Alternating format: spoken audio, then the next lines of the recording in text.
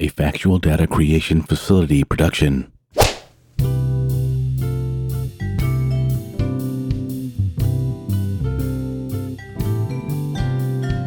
Welcome to the Straight from the Desk podcast, a podcast where I discuss but three things. Two are topical, while the last can be considered as flexible. So sit back and enjoy. If you like what you hear, click on that donation link, which can be found within the show notes. Any donation will be appreciated. So, let's get started. How you doing today? Before I start, here's a shout out to the person who sent me a generous donation last week. You know, my commitment to this show was waning due to my anemic audience numbers lately. This donation helped to bring that commitment back. So this 20th episode of the Straight from the Desk podcast is dedicated to you and all the others who have donated. Also, I'm doing a two-part story on how the old U.S. Customs Service is morphing into the U.S. Federal Police. Now, last week I mistakenly thought was Mother's Day when, in fact, it's this Sunday, not last Sunday. I do have an excuse, though, besides getting old. My youngest daughter was born on Mother's Day, which fell on the 8th that year. I assumed the holiday fell on the first Sunday of May. Of course, I was wrong, and it won't be the first or last time. First up, the House Republicans, led by Representative Comer of Kentucky, released a report claiming to prove the receipt by President Biden's family, 9 members in total, of payments in excess of $10 million while Biden served as a vice president. These payments were from the countries of Romania and China and were dispersed through a series of accounts controlled by shell companies which were designed to confuse any forensic accountants who might be investigating such payments. No direct link to President Biden was provided. At the most, the records obtained by Representative Comer could be used to infer a connection to the president. More on this in a second. And at the least, influence peddling by his relatives. President Biden has dismissed this investigation and has repeatedly stated he had no knowledge of his son Hunter's business dealings and has never discussed them with him. That's despite a voicemail message from the president, retrieved from the infamous abandoned laptop, where the president is discussing an article from the Washington Post about Hunter's shady business dealings, in which he states, "The article is okay and you should be all right." And confirmation that the identity of the big guy, referenced in emails between Hunter Biden and his business partners, again retrieved from the Hunter laptop, is indeed the current president and recipient of 10% of the proceeds of that particular transaction. Of course, the report released by Representative Comer and his committee was largely ignored by the television mainstream media outlets and the press in general. Anyhow, shouldn't the Department of Justice or the FBI be holding a conference like this? Here's what a sampling of what little headlines were generated by various mainstream news organizations. From CBSNews.com. House Republicans allege Biden family members received millions in payments from foreign entities. Now, this headline is pretty fair, though. Just think what it would have been if it were the Trump family instead of the Biden family. From the NewYorkTimes.com. House Republican report finds no evidence of wrongdoing by President Biden. Again, fair enough, but there are no mentions of the millions paid to Biden's family. From NBCNews.com. House Republicans attack Biden family, alleging foreign business with foreign nationals. The poor Biden family is being picked on by the big bad MAGA Republicans. This headline is designed to make the Bidens out as victims and garner public sympathy. I could go on, but why bother?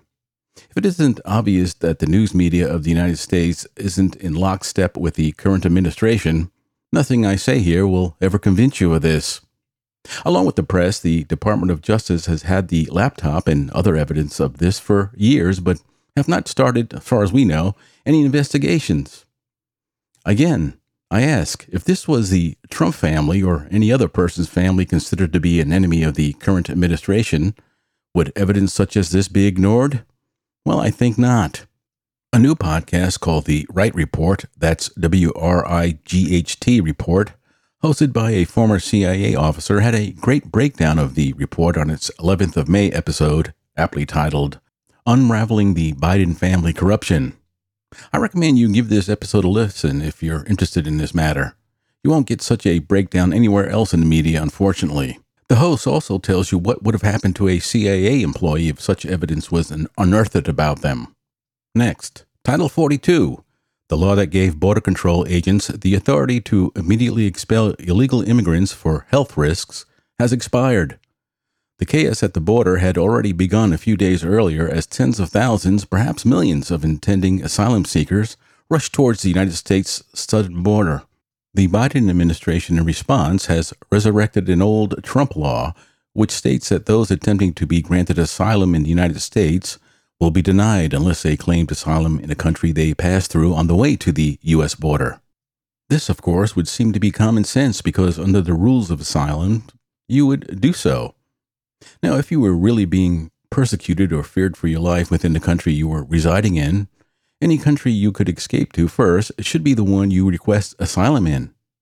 Of course, this isn't true because most of these asylum seekers are not being persecuted nor fear for their lives. They are attempting to gain access to the United States for economic reasons, i.e. better employment opportunities and mostly free services. Services such as welfare, food stamps, Medicare, etc. Now, how would I know this?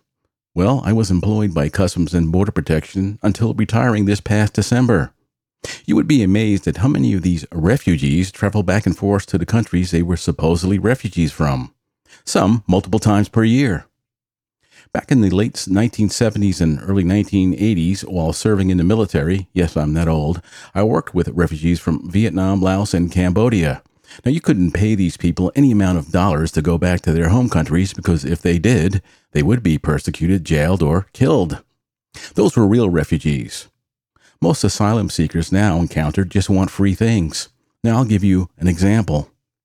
One evening, some years ago, while at work, I encountered a Chinese national who was granted asylum in this country less than a year before she was making this particular trip. She wasn't coming back from China. She was coming back from the Dominican Republic. Besides her newly minted green card, she was in possession of a welfare ID, a SNAP card, which is the food stamp program, Section 8 housing paperwork, Section 8 being free or subsidized housing, and over $40,000 in cash. Now, how would a poor asylee here in this country be able to have that much cash, and why would she be going to and from the Dominican Republic multiple times in that time period? Well, it turns out she owned a manufacturing company over in the Dominican Republic. I counted her money. Despite her rolling around on the floor screaming, I was declined prosecution by state and federal entities, so I made her fill out an IRS form claiming the money before returning the cash to her and entered the pertinent info into the database before letting her proceed. What do you think happened to her after all that? Well, nothing. Unfortunately, this asylee was just one of hundreds with similar circumstances I've encountered over my 25-year career. What's fueling this allowance of unbridled illegal immigration into the United States? Well, I don't profess to know. It could be part of the elites at the World Economic Forum's plan to weaken this country by changing the demographics. It could be as simple as the Democratic Party assuming these new arrivals will ensure them power by voting for them in the future. All I know is that it's changing the country, and no matter how many statistics they shove in front of your eyes extolling the benefits of this invasion, not for the better. And that's my opinion, of course. Instead of jury duty, citizens should be given the choice of instead shadowing Customs and Border Protection officers as they perform their duties for a week. Besides being a heck of a lot more interesting than jury duty, well, in most cases, participants would be educated on what's really happening in regards to immigration, not what's being presented to the public via the government and their media lackeys. Finally, here's a background of what is now Customs and Border Protection and how it's transforming into a federal police force, using my own experiences as reference. After retiring from the military and vowing never to wear a uniform again and working for the government or on a flight line, I gave the private sector a go. The problem was that was during the Clinton economy, in which the old joke went, this administration has created thousands of new jobs, and I have 3 of them. In my case, I only had 2, and with a fairly new wife and 3 newly minted children, I wasn't going anywhere. So after a couple of years, I joined what was then the U.S. Customs Service. After completing basic training at Glencoe, Georgia, I was assigned to JFK International Airport, one of the largest ports of entry in the country. The mission of U.S. Customs was to protect the revenue and interdict illegal narcotics from entering the country through international ports. To accomplish this mission at JFK, we had around 500 customs inspectors as we were known back then. And that was a large number, being that there were only around 5,000 customs inspectors countrywide. The service was an older service back then. The average age of an inspector was about 35. We at JFK led the nation in money and drug seizures along with merchandise seizures. Now, uniform discipline was substandard compared with the military.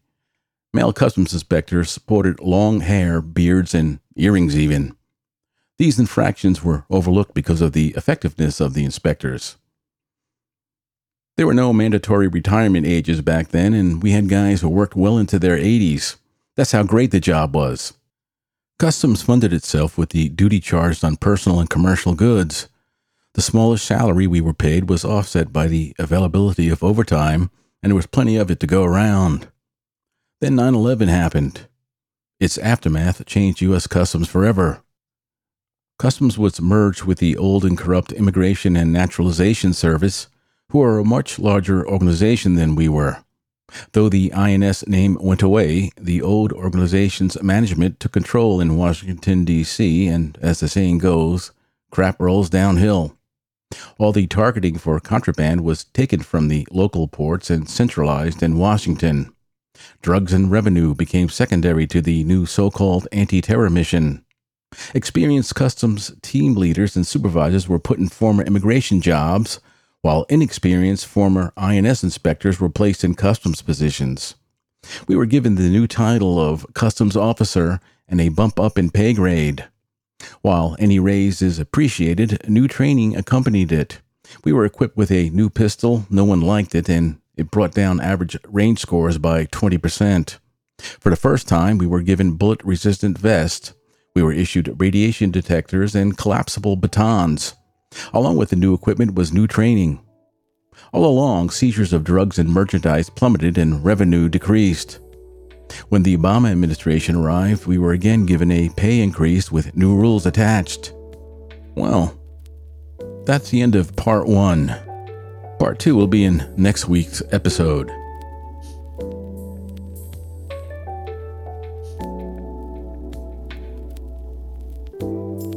That'll do it for this episode. Hope you enjoyed it. You can send comments, suggestions, or complaints to sftdpod23@gmail.com. And this time for real, hope you had a great Mother's Day. Take care. I'll see you next week.